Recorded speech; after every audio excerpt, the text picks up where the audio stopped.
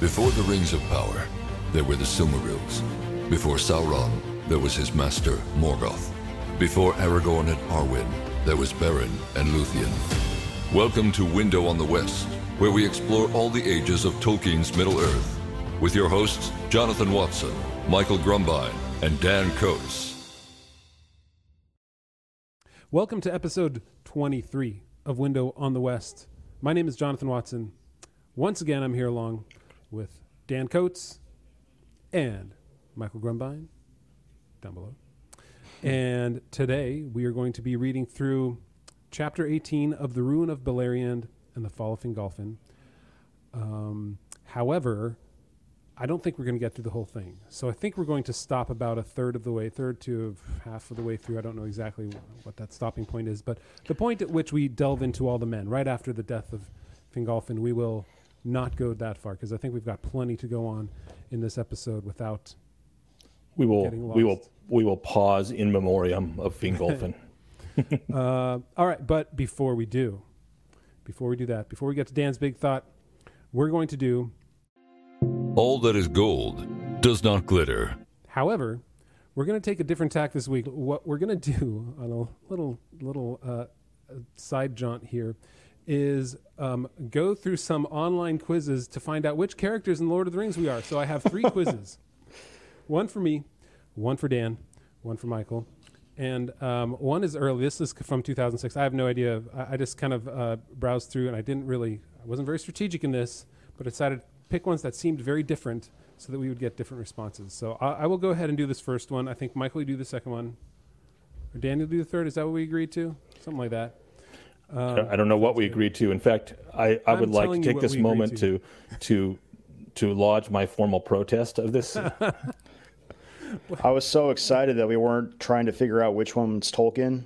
Out of these 4 texts, I was like, I never get it right. And now, but we're doing this instead. So now I don't know how to feel. You can't get it wrong. And these are true. You can't go back once you've found out which character you are. This is it. Just like all those other Facebook. the You're uniform, locked in. It's like, all right. So, all right. Okay, so this is which Lord of the Rings. Can we take them for the other people? Can we have the other 2 vote for? Nope. Oh. No. This is it. This is done by high-end artificial intelligence identifying exactly who you are through a exhaustive ream of questions that will certainly end up with the true character of your Lord of the Rings. I guess we can't argue with it because it was designed by or developed by Mary Brandybook. That's right. On August 15th, 2006. That is one long-lived hobbit. So almost 16 and a half years. So, first question. I'll answer these ones. How would you describe yourself? At one with nature, wise, or proud and powerful? Okay, I already know which wizard here. But my formal complaint is that this does not include the 5 wizards. This only includes 3. So that's right. They should have added 2 more that are totally random and given them exactly, because no one can I'm going to say proud and powerful. Although wise is there too. I'm certainly not at one with nature. I would have picked wise for you. Oh, well, thanks. But this is how I see myself, not how others see me. But it's more annoying if I just tell you what I would have put as you go through. True. Maybe we should have done that, chosen it for the other person. All right, what does the ring mean to you? I must help Sauron get it? Not much. Frodo must destroy it if there is to be hope for Middle-earth. Well, I'm proud and powerful, but Frodo, certainly, he must destroy it if there is to be hope for Middle-earth. And this question, all right, this is not top tier. How do you feel about birds? Well, I don't know if you've been following online the recent revelation that birds aren't real. That's right. Yeah. They're all spies. Is it a revelation? Is that what it is? They're lousy animals, or I live with them. They're very important. Eagles have especially been helpful. Well, especially in this chapter, we'll have to go with the eagles. That's right. That's right. Especially helpful, but only after death, apparently. Not they'll never get you anywhere. They'll just take you from where you were. Okay. And then when the final act is played, they close the curtain. They close there. Ooh, well put. How about hobbits? Gandalf takes much interest in them. Stupid halflings. There's more to them that meets the eye. Oh. It's weird because it's like two of those are like self-reflection, and then one of them's like in the third person. Gandalf takes much interest in them. It's like, this is Saruman actually put this together. Gandalf. I mean, it's not. I think they're Transformers, and there's more to them that meets the eye. So we'll go with that one. All right, we've only got. Oh, I've got to hurry this up. We've got 10 questions. All right, next question. What are your weapons? A staff and palantir, a staff and a sword, or I don't fight much, but I would use my staff. Oh, a staff and a sword, not a palantir, for sure. Would you prefer to live inside or outside?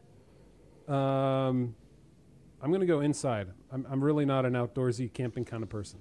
What are your feelings towards trees? Cut them all down. Or Ents are very helpful, especially Fingorn, or they're very nice to live around. I think they're very nice to live around. I enjoyed my time spent in the California mountains at times, up near Truckee, Donner Lake, Tahoe. Okay, would you do anything to save your friends? Oh, jeez, this one's not hard at all. Friends, I'd kill them if necessary. Hey, if I can kill a friend to save 1,000 more, then I would certainly do it. The other options were, which wasn't the question, just so you know.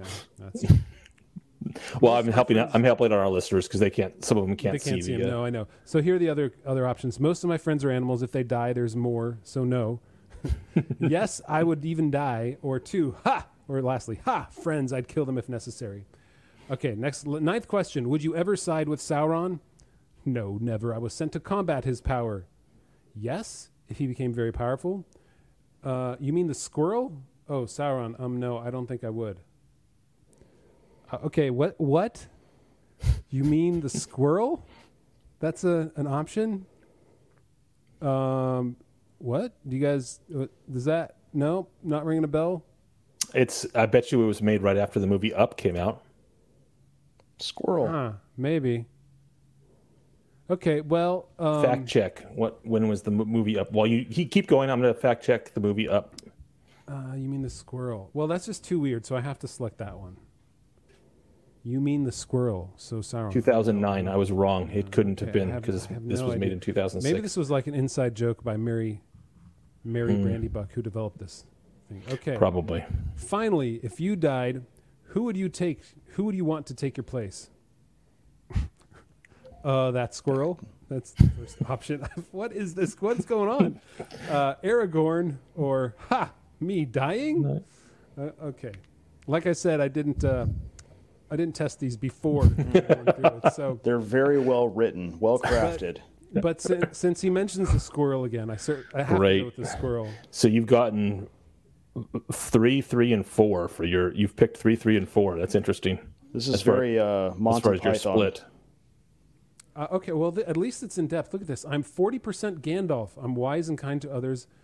I'm not distracted from combating the power of Sauron, which was your task in Middle-earth. I could also get this result because 30% I'm Sauron. This is horrible. This only gives you like a breakdown of the 5% or the 10% for each answer. So I'm 40% Gandalf, 30% Saruman, and 30% Radagast.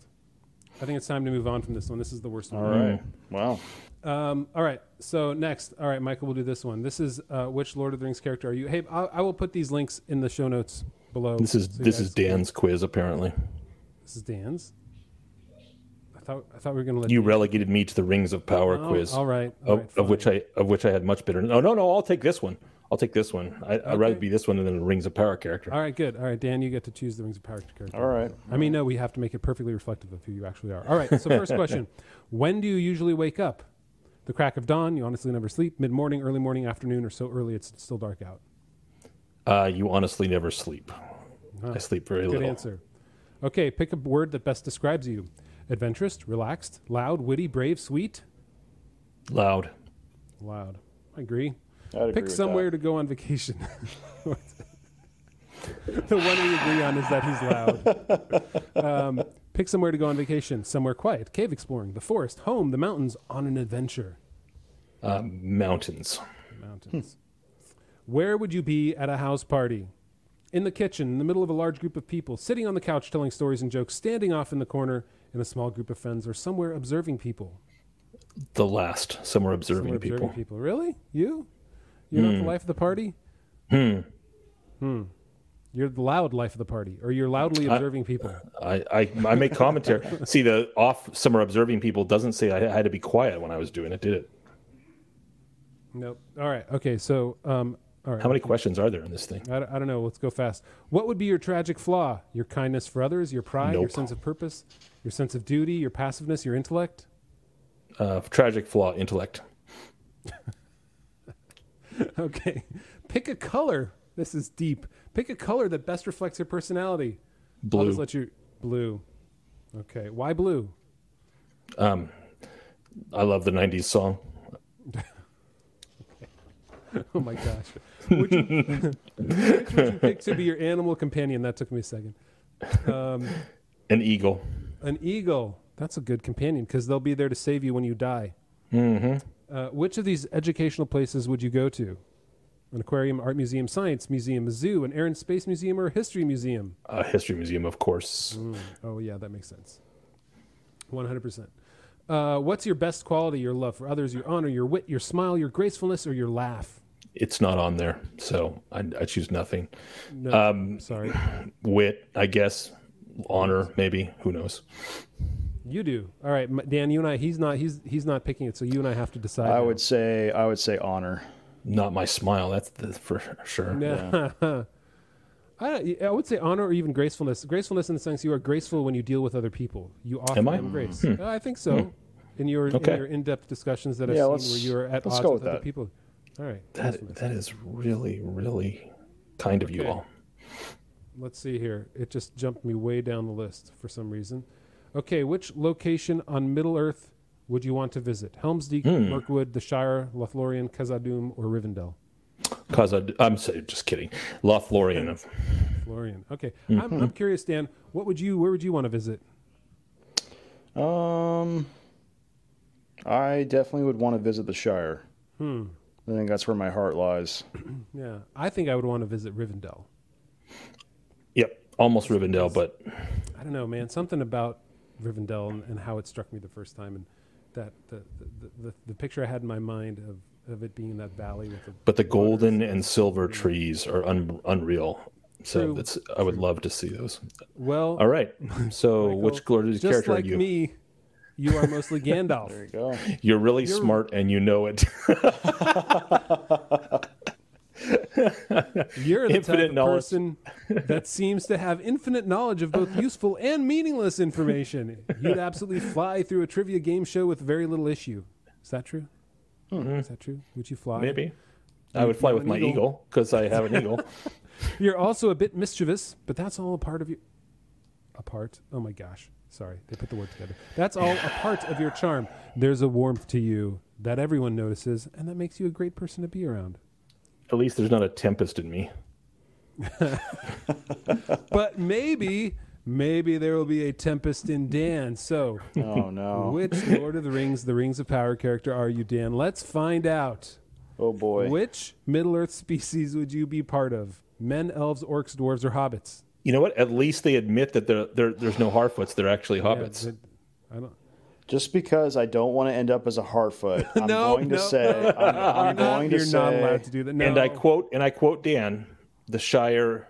I know. I take it back. My heart is where my heart is. Well, those Harfoots in the show are not from the Shire, right? But you would rather be a hobbit. They're not hobbits. They're Harfoots. Yep. I think it's hobbits. I think it has to be hobbits. I'll be a hobbit, sure. So where would you live? The Shire, of course. The Shire. Mm-hmm. Who would be your best friend? Galadriel, Elrond, Arwen, Gimli, or Boromir? Well, that's an interesting question. Yeah. You know what's funny? I bet you if you put Galadriel, then that makes you like Galadriel because she is her own favorite best friend. She's the one she loves most of the world. And they did this before they knew who Galadriel really was. It was revealed in the Rings of Power. That's right. I think you got to put me down with my buddy Elrond. Oh, I think that's what I would have picked. Elrond or Boromir? Yeah, I was between those two. Yeah. Okay, who is the best antagonist? Sauron, Saruman, Gollum, Grima, or the Witch King of Angmar? Interesting. The best antagonist. Let's go with Gollum. Without him, Middle Earth would be ruins. That's true. That makes him the best. That made him best. Yeah. Which Lord of the Rings movie have you rewatched the most? Oh, interesting. Fellowship of the Ring, The Two Towers, The Return of the King, The Hobbit: An Unexpected Journey, or The Hobbit: The Battle of the Five Armies. They just completely ignored The Desolation of Smaug, the second one. So, was there really a second one? Do birds really exist? It's probably The Return of the King, but I do think that The Fellowship of the Ring is the superior movie. I agree completely. It is indeed the superior movie. And why would you say that? Why would you say that? I think that it's just of the three, it's the closest to the book, in my opinion. And I think that the way it sets up the Shire, and I don't know. Yeah, I agree. I think, and everybody likes Gandalf the Grey more than Gandalf the White. I think that's a big part of it. I never really thought about that, but yeah. Okay, choose a quote. Not all those who wander are lost. Even the smallest person can change the course of the future. If more of us valued food and cheer and song above hoarded gold, it would be a merrier world. Memory is not what the heart desires. That is only a mirror. I would rather share one lifetime with you than face all the ages of this world alone. One of these quotes is not Tolkien. I guess I'm going to have to pick the not all who wander are lost. Which ring would you choose? The ruling ring, namely the One Ring. The Ring of Fire, Narya. The White Ring, Nenya. One of the 7 Dwarf Lord rings, or one of the 9 mortal rings of men. Oh, sad. Vilya got short shrift. Why would anyone want to have the 9 rings or the 7 rings? Because you just become a slave to Sauron. Why would you want that? I guess the Ring of Fire, does that not help unite people and inspire them? Mm-hmm. It does. I'll take the Ring of Fire. Also helps defend you against a Balrog. Yeah. That's a good point. All right. Which powers would you want? Invisibility, to heal and preserve, to gain wealth, extended lifespan, or ultimate control? Ooh. I guess to heal and preserve. You're going to be an elf. Yeah. Sad. All right. Not sad. Choose 3 people to go on a journey with. Samwise, Frodo, and Pippin or Merry. Wait, Elrond. what? That's 4 people. They can't even count. Pippin slash Merry. I know they put a slash in there just to save themselves, but it's literally not. They're the same character in the movie, so it's they're interchangeable. Yeah, they're like R2D2. It's like they're the same thing. That's funny. Elrond, Boromir, and Gimli. Bilbo, Gandalf, and Thorin. Legolas, Bard, and Toriel. Oh no, definitely not that one. Galadriel, Eowyn, and Aragorn. Wait. Oh, okay. Why did they put Elrond, Boromir, and Gimli together? That's a weird one. I don't know. Or Galadriel, Eowyn, and Aragorn. I guess it'd be more awkward if it was Arwen, Eowyn, and Aragorn. You're like, well, that's all a super awkward one. The Galadriel, Eowyn, and Aragorn. Yeah, so not that one. Not that one. Like, unrequited love. I'm stuck with my mother-in-law. Yeah, my grandmother-in-law, and the unrequited woman who loves me. That's the most awkward date ever. I think I'm going to go with Bilbo, Gandalf, and Thorin. I think that'd be it. That's a good mix. I would have gone with that one too. Yeah. Yeah, that's a good mix. All right, one more. If you could describe yourself in one word, what would it be? Courageous, compassionate, wise, strong, or loyal? I guess loyal. Yeah, I don't know. Yeah, seems right. That. No, you got Galadriel. There is a Tempest in you. How did I get the worst character? No matter what you did, I bet you. No matter what you pick, it's always Galadriel. Yeah, it's always Galadriel. That's what it is. Galadriel put this one together. She made everyone's gonna be me. Everyone's gonna be me because I'm the most important one. Here's what it writes though. You got Galadriel. You are a firm defender in the forces of good and light. I mean, you're willing to sacrifice anybody who's a defender of the forces of good and light if it serves your purposes. But I guess this must have been done before the film, before the show came out, because they write, you are very kind, warm, and gentle. What? You show you have a great heart and sympathy over the weakest of creatures of Middle-earth. All of these statements are false. She is none of those things in the Rings of Power. So this quiz has brought me into a pit of depression. Thanks, Jonathan. No problem. That was so perfect. Oh my gosh. All right, I will link those in the show notes if you want to go try them yourselves. Let us know in the comments what you got. And if I want to see on this one, this is on geekbomb.net. Never heard of the site before. But does everybody get Galadriel if they go through this? That would be really fun to find out. That would be fun if our Discord chat, they posted their results. They all posted the results of what they took. Don't like that, man. All right, well, let's As for us, we might have spent too long on that. So if you skipped forward, here we go. We're going to get into Chapter 18, the first half of The Ruin of Beleriand and the Fall of Fingolfin. Michael's homie, G-Funk Money Dog. my boy goes down this chapter. And Dan, as is our wont, what is Dan's big thought today? Today, this chapter is called Of the Ruin of Beleriand and the Fall of Fingolfin. And something that I just noticed as I've been reading through the Silmarillion, and I didn't notice it until today, is that every chapter starts with of. So my big thought is that they titled the chapters of the Silmarillion like episodes of Friends. So episodes of Friends, they're all like the one with Ross's new girlfriend or the one where Joey moves out. So if we were doing that same kind of format convention, it would be, this is the one where Beleriand gets blasted by a volcano and the High King dies battling a god. So I thought that was pretty cool. That's funny. It never occurred to me because I never decided to look at them in order here. But yeah, you're right. Every single one is of. Yeah. Well said, sir. Well said. So in this chapter, obviously you have like the big giant volcano blow up, which apparently, unlike Rings of Power, does kill elves. Right. So the most powerful of all the creatures of Middle-earth, which are the Noldor, in fact, get wiped by the pyroclastic flow. So, but I guess there were no random dirty villagers in that mix, so maybe they're immune. Yeah. So it is interesting that they kind of hold off. I think at the beginning of the chapter, Fingolfin is trying to, as the High King of all the Noldor, he's trying to summon all of the elves to, hey, we need to actually fight right now because we're strongest right now. We finally have men allied with us. Let's go after Morgoth. And he's not able to get everyone on board with that because it just seems like, well, if we do that, a lot of us are going to die. We don't want to do that. Let's just have the status quo that we've got going on. We've got some kingdoms. We've got, land. We're okay. And then it's really interesting that Morgoth just surprise attacks them with a big giant volcano and just kills everybody. And it seems like all the kingdoms that are in that I guess they're all encamped around it. It's the siege of Angband, and he just basically breaks through everywhere. Right. Using fire. And a dragon. And Glaurung. The first dragon we have mentioned. And there were a lot of cool instances I had forgotten from my last reading. One of them is that Tolkien, in his notes here, published by his son, is really, really insistent upon just giving us the end of the story in the beginning. I'm going to read this quote from the first paragraph. This is after we're talking about Fingolfin's plan to actually break the siege and win the war against Morgoth.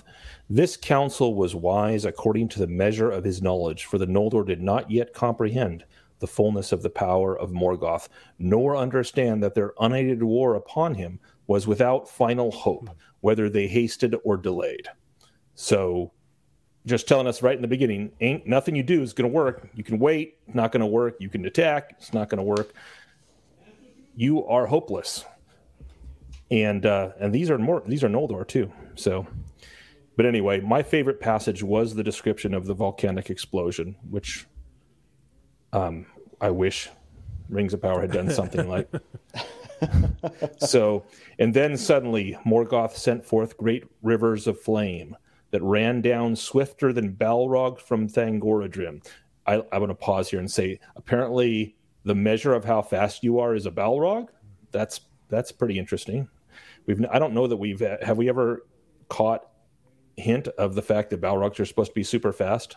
It says, and then and poured over all the plain, and the mountains of iron belched forth fires of many poisonous hues.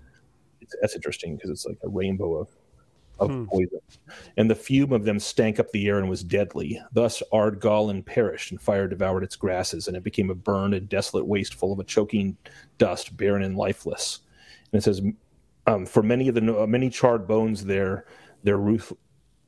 Sorry, let me start again. Many charred bones had their roofless grave, for many of the Noldor perished in that burning, who were caught by the running flame and could not fly to the hills.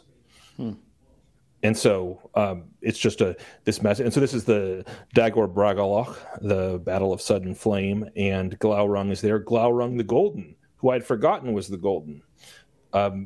Just as the very first dragon we ever meet in Tolkien's world, when The Hobbit was published, Smaug is Smaug. Smaug fancies himself Smaug the Golden, which now I'm beginning to think may have been Smaug being egotistical, trying to make himself like the father of dragons. Oh, interesting.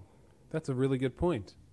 And not just he's sitting on gold, right? The other thing is like, no, he calls himself Smaug the Golden. He does. Yeah. I hadn't thought about that.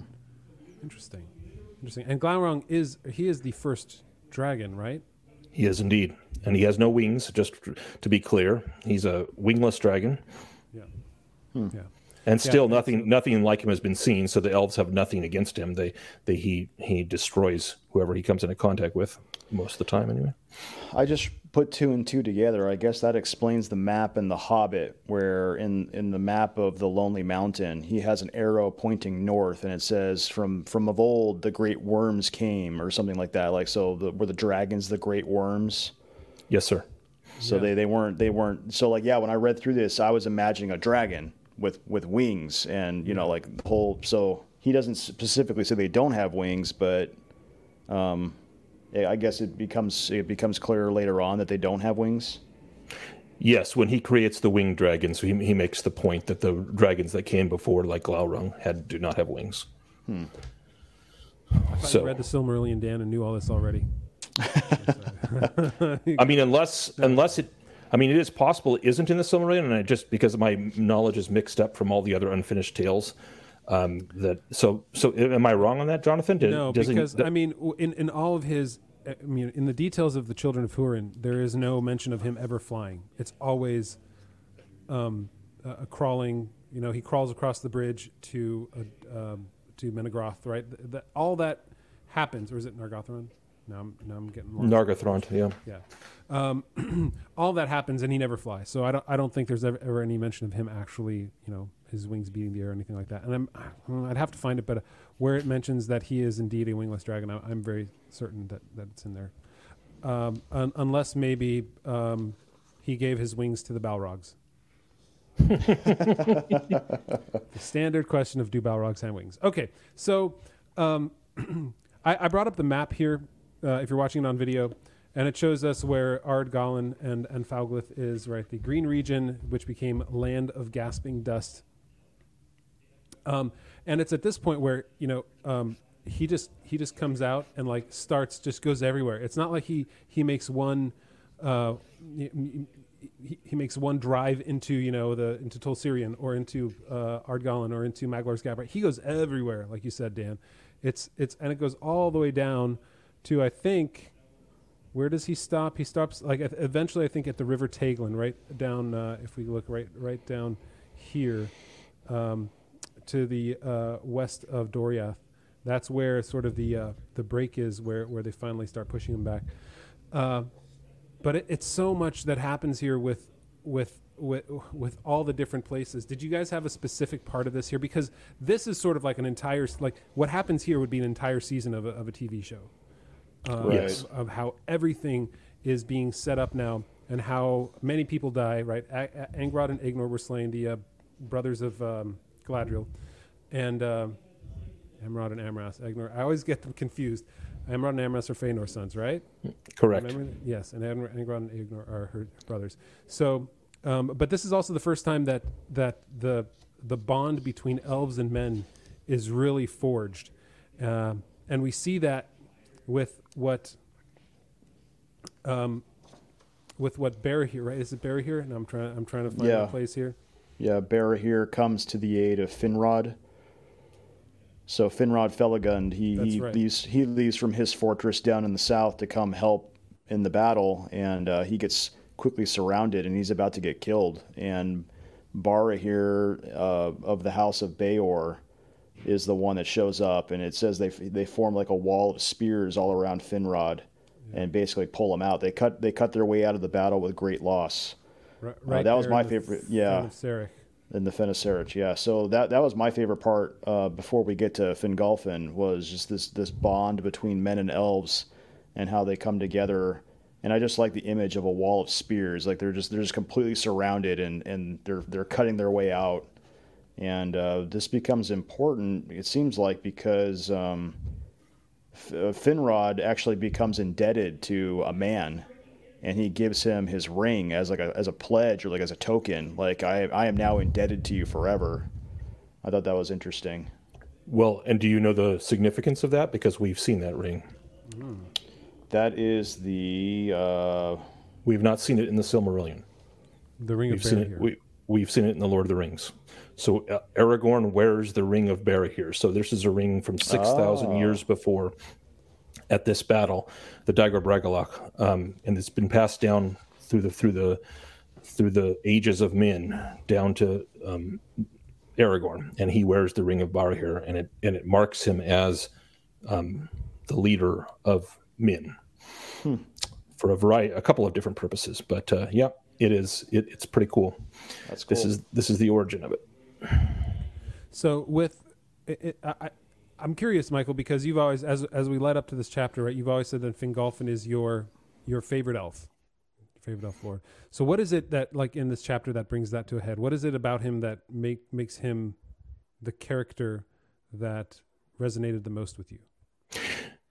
I suppose it is that, well, let me put it this way.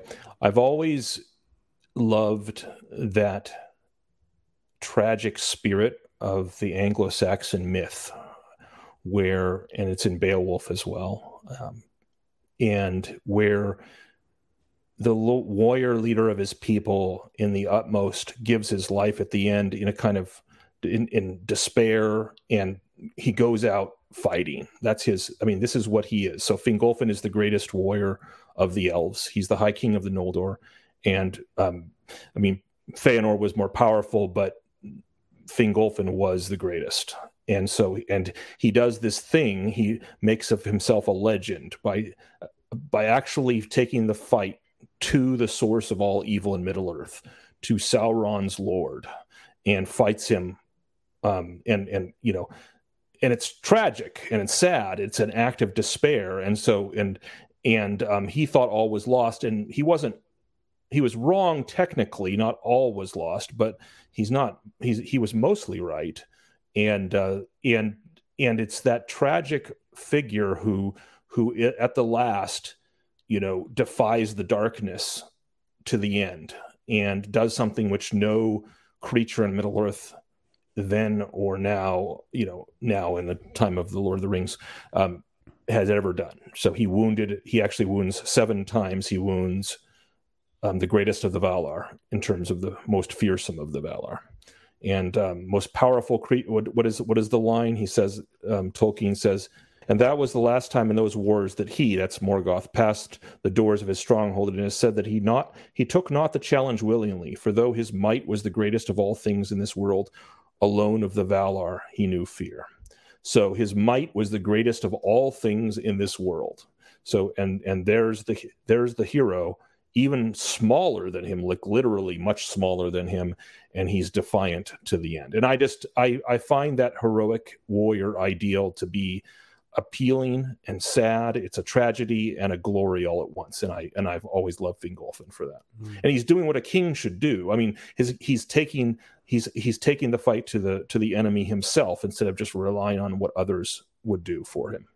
So anyway, that's my personal love of Fingolfin, and the idea that an elf would fight in personal combat Morgoth is fantastic. So I love the baby. There's been a tremendous amount of good art done of this too. I love that image of him riding up to the gate, and everyone is just amazed at what he looks like riding up to Morgoth's gate, and thinking that Orome himself was there. Right, because light from his eyes. Is that what the one you're gonna quote? You should read it. Well, I'm not sure if I have the exact quote, but it's I like, have it highlighted here because it was my favorite line in this part of the chapter too, which is he passed over Dor Newfauglith like a wind amid the dust. I love that imagery because it immediately shows like he's so intense and fast. You don't really see it, but he's on a mission and he's just kicking up the dust. That all you see that what's left of him is the dust that is left behind, that is spinning about behind him.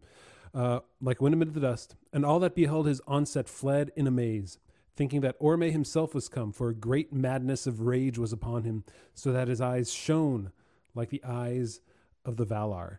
And I think we'd be remiss not to note that what is it that made the men fear the elves? It was the light in their eyes. Very good, very good. Yes. And so when his eyes shone like the eyes of the Valar, you would look on that in fear in a way. You're like, oh no, he's coming. And even, you know, it's the righteous anger of the good against evil here is not just a plaintive, direct, and, you know, it's good, but it's an intense, fearful good. And I like that. Right, and it's something that is indeed frightening. I mean, I think we have to imagine it's more than just sort of the light glinting off of his eyes and an angry expression. I mean, I think there's pretty clear evidence that this is him showing forth his power, like his power is being expended, like Fëanor in some way, you know, his half brother, and his power is going out from him, so much so that there's literally light coming from his eyes. Yeah, I just love that image of this very small elf. He comes up to the gate and he's just coming in righteousness. He's coming in I'm in the right, and he's banging on the door, and he's challenging Morgoth to come forth in single combat. And then Tolkien writes in one sentence, and Morgoth came. It's just like, oh, it's happening. Like the man knows how to write. Yeah. Yeah. And once again, we have where the name of a good thing in the Lord of the Rings is probably the name of a good thing that Tolkien used before. And so Morgoth hurled aloft Grond, hammer of the underworld, and Grond was also the battering ram used against the doors of Gondor. Right. Minas Tirith, yes. Minas Tirith, yes. And so that paragraph where he talks about Grond rent a mighty pit in the earth where smoke and fire darted. Many times Morgoth essayed to smite Fingolfin, and each time he leapt away as a lightning shoots out from under a dark cloud. And he wounded Morgoth with 7 wounds, and 7 times Morgoth gave a cry of anguish. It makes me wonder if other elves had been there to witness this. Seeing Morgoth in a cry of anguish, would that have given them cause to say, like, you know, hey, we can wound him. He's not unassailable. This is not impossible, right? Yeah. Right. I mean, because I would say yes to your question, because the opposite effect is had upon the followers of Morgoth, whereat the hosts of Angband fell upon their faces in dismay, and the cries echoed in the Northlands. Morgoth is a big one for crying. He's he cries for his Balrog. He cries a lot. When Ungoliant's got her, he cries when Fingolfin. Come on, guys, leave me alone. What'd I ever do to you? Yeah, it seems like the only reason why Fingolfin loses here is he gets tired. He can't keep up. Because otherwise, it seems like he's kicking his butt. He's just jumping away every time he tries to get. Every time Morgoth tries to hit him, he jumps away, and he's able to just hit him with the sword exactly where he needs to hit him. Right. I got the feeling, though, that, I mean, if you imagine it, Morgoth is this massive creature. He's probably many times the height, or at least multiples of the height of Fëanor. And Fingolfin. And Fingolfin is a tall elf. I think he's over 7 feet. I don't know. Right. I can't remember exactly how tall he is, but and so you got this massive. So all Morgoth has to do is hit once. Fingolfin can't make any mistakes, and in fact, he does. Finally, you imagine this battle that went on for some time, right? It's not like he wounded him 7 times in a row, like wounded. It's going to be this battle, this protracted battle, and then he stumbles once and falls. I mean, if you got to dodge a weapon that makes a rent in the ground every time fire and a flame comes out every time it hits, that's all Morgoth has to do is land one punch, and finally does. It's like playing it's like playing Mike Tyson's and Mike Tyson's Punch Out. That's right. Can't ever get hit. I'm dating myself. I love that game. But then he does die, and who comes to save him? I mean, to bear his body away, but the frickin' eagles. Yeah, and Morgoth breaks his body, and then he's going to feed it to his wolves. That's and right. It says, and then Thorondor, the king of the eagles, comes. And this was my favorite line. But Thorondor came hasting from his eyrie amongst the peaks of the Chrysaegrim, and he stooped upon Morgoth and marred his face. Yeah. So you could just imagine this unbelievable massive eagle, and the rushing of the wings of Thorondor was like the noise of the winds of Manwë. And he seized the body in his mighty talons, and soaring suddenly above the darts of the oryx, he bore the king away. So he saves his body. It's interesting because it's giving, the eagle doesn't come to help him in the fight. It comes to help preserve his body and give it a proper burial. It's respect for the dead. And when it has to ask the question, I suppose, why doesn't Thorondor come and help Fingolfin fight?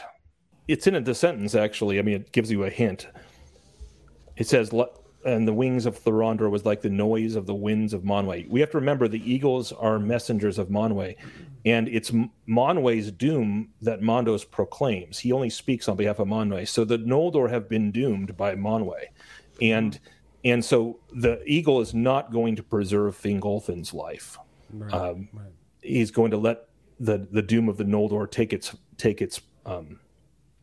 he's going to let it happen. He's the hand of Manwë. So are you saying that he knows, or he's just goes at the command of Manwë? Do you think Manwë had anything to do with this and said, once this battle is over, go and bear the body of the one who was here in Valinor with us, right? Is it something like that, you think, or is it that he is part of the doom and he knows what he must do? I would go more with the latter. I think when you say he there, do you mean the eagle, or do you mean the eagle? Yes. So I think Thorondor knows this. I think there's no way he wasn't watching the battle, because it says later on, it says, yet the tale, so thus died Fingolfin, High King of the Noldor, most proud and valiant of the elven kings of old. So he's the most valiant of the elven kings. That's interesting. The orcs made no boast of that duel at the gate, neither do the elves sing of it, for their sorrow is too deep. Yet the tale of it is remembered still, for Thorondor, king of the eagles, brought the tidings to Gondolin and to Heathlam afar off. So in other words, Thorondor had seen the battle. He was there watching the battle. That's the only way he knows. That's the only reason the elves know what happened at the gate, because no orc's going to tell them, and nobody else is there no other elf is there with Fingolfin or man. So Thorondor has to tell them of the battle and of the wounding of Morgoth. That's the only way that anyone has any knowledge of it that's not a servant of Morgoth. And so that means he was watching. And if he was watching and he did not interfere, then he was letting the battle take its course. Yeah. And I have to think that was because of him as an agent of Manwë. True, although they're the only ones with the far-seeing eyes that would be able to describe that from afar too, right? So they would be able, they can see things, right? Isn't that right about the eagles, right? They're able to discern things from far, far away as well. So he didn't have to be right there in order to... Possible, but you think with the speed of the eagles and this battle going on, he would have been able to arrive. Like the eagles travel like the wind, and he would have been able to make that distance between his eyrie, even if he can actually see from his eyrie all the way to Angband, which is, I guess, possible. But it's funny how when huge battles go down, the eagles are always in the midst of it, and we keep arguing about them. Why didn't the eagles come and save? They always come at the end. Everything with the eagles is always at the end. Yeah. I like your answer, though. I like your point that they know what the doom, at least here of the Noldor, is, and they know what essentially the doom of Sauron was too at the end of the Lord of the Rings, and so that's when they're there to do it, because the peoples of Middle Earth must take their place in whatever the doom holds for them. And the doom of Morgoth is to limp with scars on his face, right? Which is awesome. That last blow as Fingolfin was being crushed, cripples Morgoth. That's pretty awesome. Yeah, and Morgoth went ever halt of 1 foot after that day, and the pain of his wounds could not be healed, and in his face was the scar that Thorondor made. I'd love to see somebody put that. I don't think I've ever seen that kind of a Morgoth, right? We see the mountainous Morgoth, the huge Morgoth, the Morgoth that's towering over Fingolfin, but we never see the aftermath. Like, he's limping and scarred. And what does his scarred face look like? I don't think anybody ever really wants to put Morgoth's face to paint or to digital form, right? It's hard to imagine what he might look like, but I think it would be a really interesting approach to saying, like, this is what happened to Morgoth when he crossed the greatest of the elves. Right. That is an interesting, because actually now that you're saying that, Jonathan, I'm thinking of all the paintings I've seen of the battle between Fingolfin and Morgoth, and from a quote unquote realism perspective, actually what we know about that is that Morgoth would not have had a full face. Most of the time he's painted with a face, a full helmet that covers all of his face, but that couldn't have been the case because of Thorondor's scarring. So he would have had his face open.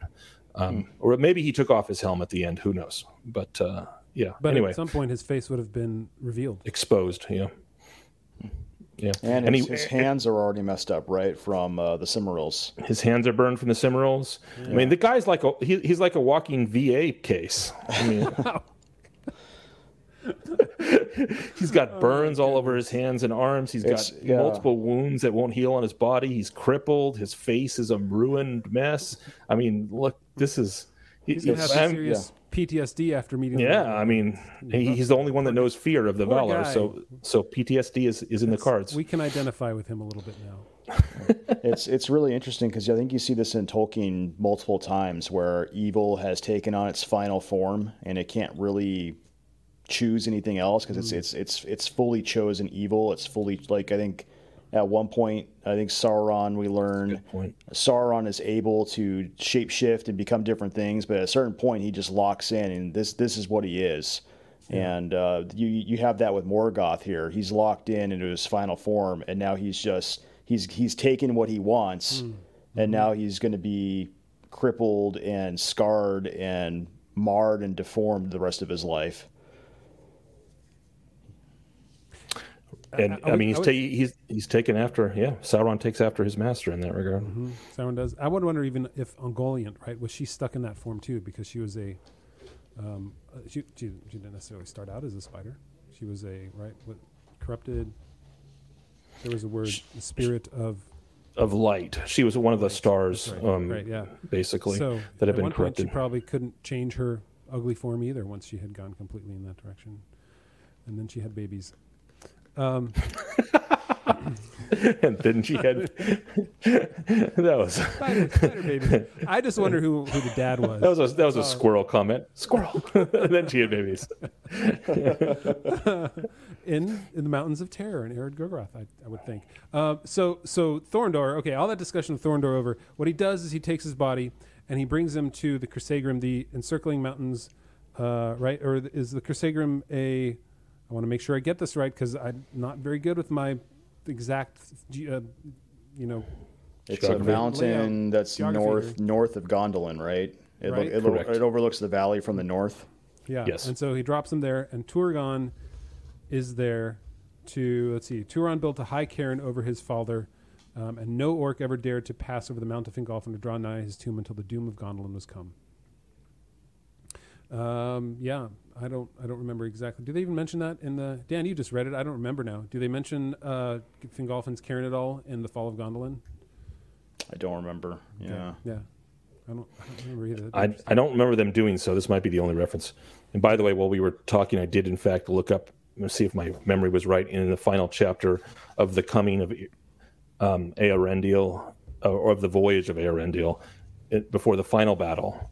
As Morgoth's last move in the final battle, he calls up the winged dragons, which it said he had never been seen before. So if they had never been seen before, then Glaurung had no wings by process of elimination. All right. Well, that's a good way of wrapping it up. We can solidify that at this point, dragons did not have wings. All right, guys. Any final thoughts as we close in this half of the Fall of Fingolfin? R.I.P. the most valiant king of the Noldor. Yeah. would have made a better story. I was gonna say, if you're gonna go out like Fingolfin. I mean, he just went out fighting to the end. Also, another proof in this chapter that Rings of Power Galadriel's a jerk. Because, two of her brothers died, and then she immediately forgot about him, because apparently she only has one brother in Rings of Power, and two of her three brothers died in the Dagor Bragollach. Yep, immediately, boom, gone from her mind. Did not exist. You guys are the ones bringing up the Rings of Power this week, not me. Just so you know. We're tempting you. No, I'm not gonna stray into that mire. Dan, you missed it in the live stream. They were teasing Jonathan about the live stream that's for patrons that we do once a month with our patrons. Indeed. At theonering.com/patron. There you go. Go ahead, Michael. I just had to give that little... Well, this live stream was a special one because the first part of it, we got to watch Jonathan cheer for the Steelers. That's right. That was a good night. I was watching at the end. They beat the Ravens. It was awesome. Yep. Go Kenny Pickett. Jonathan was very happy. And then he got teased later on about how he can't go an episode without bringing up Rings of Power. And so I've noticed that fastidiously he has avoided bringing up Rings of Power this episode. So good on you. Yeah. He did make me take that quiz. I didn't bring it up, though. It was the quiz. I just love that you got Galadriel. I'm convinced no matter what you answer, you get Galadriel. That would be first-class trolling right there. That would be first-class trolling. That'd be awesome. All right, well, we're going to move on. Next week, we'll get into what all the men do and all the battles and where things are, because this is a geography-heavy and person-heavy. We get some great characters, too, like Emeldir, the man-hearted, the wife of Barahir. I love the names. And then also the other name that was my favorite, Gorlim the Unhappy. That's right. Tolkien having fun. I feel like it's just like that kind of a name is like a mopey Muppet or something like that. It's like Eeyore. Yeah. Right. I'm gonna have to go up against Morgoth. Hey, maybe it was Tolkien having a moment after watching with rage Snow White and the Seven Dwarfs, because he hated that film. Gorlim the Unhappy instead of happy. Oh my gosh, that's awesome. All right, so we'll do that in that last half of this chapter next week, and then after that, man, we get into Beren and Luthien, which is a long one that we're going to have to figure out how to break up before that. So perhaps next week we'll let you know exactly how we're going to get into doing Beren and Luthien. However, we're going to jump into... If you like Tolkien. And if you like Tolkien, this is something I came across this week, which is C.S. Lewis's review of... I wouldn't say review so much as an essay in response to critics of The Two Towers and Return of the King. That's kind of a big part of it. But I guess this is his review that appeared in, I can't remember. It's in 1955 in a paper, and it was reprinted in a book in 1970. I want to say, but this article here is on the internet in a couple places. I'll link below too. I did a Torque Daily on this one, but I wanted to focus in on this bit right down here where he talks about the value of the myth, because people were talking about like, it's fantasy. Like, why must we live in these fantasy worlds that don't have any bearing on reality? And they're kind of denigrating the Lord of the Rings, because at this time there wasn't any serious fantasy fiction really. There was some serious science fiction, but even then, like Dune hadn't been published yet by the time that this had come out. And so you'd have short stories, and Ray Bradbury had some published things. I don't even know, is some of Asimov's work out by some of Asimov's work, yeah. So there wasn't much, right? It was still a pretty nascent yes, genre, very nascent, and I think fantasy was even more nascent. There was even less of it. Like you had the historical fantasy, right? The Arthurian legends and other almost more legendary things, but not a book like this here. And so he defends it in a way that I think is really interesting. So he writes this: the value of the myth is that it takes all the things we know and restores to them the rich significance which has been hidden by the veil of familiarity. The child enjoys his cold meat, otherwise dull to him, by pretending it is buffalo, just killed with his own bow and arrow, and the child is wise. The real meat comes back to him more savory for having been dipped in a story. You might say that only then is it real meat. If you're tired of the real landscape, look at it in the mirror. By putting bread, gold, horse, apple, or the very roads into a myth, we do not retreat from reality, we rediscover it. As long as the story lingers in our mind, the real things are more themselves. I love that line. As long as the story, right? The things that we tell ourselves, the story like the Lord of the Rings, as long as it lingers in our mind, the real things that like the things in life that we see better, we see more clearly, they're more themselves. So this book applies the treatment not only to bread or apple, but to good and evil, to our endless perils, our anguishes, and our joys. By dipping them in myth, we see them more clearly. We see our anguishes, we see our joys, we see the perils more clearly. He's giving it a gravity that it doesn't, that people wouldn't lend to it by showing like how story sort of, you coat something in a great story and things become more real out of it. You see your life in perhaps a different light. Like we were talking even in our chat with with a couple of our patrons, where reading the Lord of the Rings was like a turning point in life for them, right? It drew them into a space of understanding the world where they weren't before, because they saw things more clearly, right? They dipped their reality and story. And my point is that what we get now is that we get, it's the other way around. We take these stories and we dip them into our reality. And so we're coding these stories with the reality of our world, and we hate it. We don't like it. It becomes less important, less relevant, less interesting, and just downright bad. So, well, I think that's awesome, Jonathan. I think I would like to talk more about it, but since Dan and I haven't had a chance to read this yet, and I'm looking forward to it, maybe we can next week do a follow-up, if you like Tolkien, with our thoughts on C.S. Lewis, because I have some nascent things forming, but I'm really looking forward to reading that. Let's do that. All right. So next week we'll circle back. Sorry. I can't say that without chuckling these days. We'll circle back to this and talk about it in more details on If You Like Tolkien. But yeah, I'll link this below. You guys take a look at it, read through it. Let us know what you think of it too. Lewis is so enjoyable to read. He says so much in so few words. He's one of the, like, I don't know. Every time I read something from him, I get more and more out of it. So yeah, check it out. So we are going to move into our extended podcast this week. I don't know. What are we going to talk about, guys? We're going to talk a little bit about why was Morgoth the only Valar that had fear? What's that about? That's what Tolkien writes, that Morgoth was the only Valar who felt fear. So we're going to talk about that. We're going to get into a few other points. Take a look at my upcoming Torque Dailies and maybe get some ideas from you guys, because we got to get some more things going. But that is in our extended podcast. You can get that if you go to theonewing.com/patron. It's $4 a month. You get a month free, and you can join us in our Discord. You can join us in our video chats, and you can ask questions that we will answer in our extended podcast, which we're going to jump into now. It's another 20 to 30 minutes of intense discussion and and bones breaking, except for Michael's, and sweating and blood and curse word. No, we're not. I'm joking, actually. So, wow, sounds like an Italian party. It's an orc party, is what it is.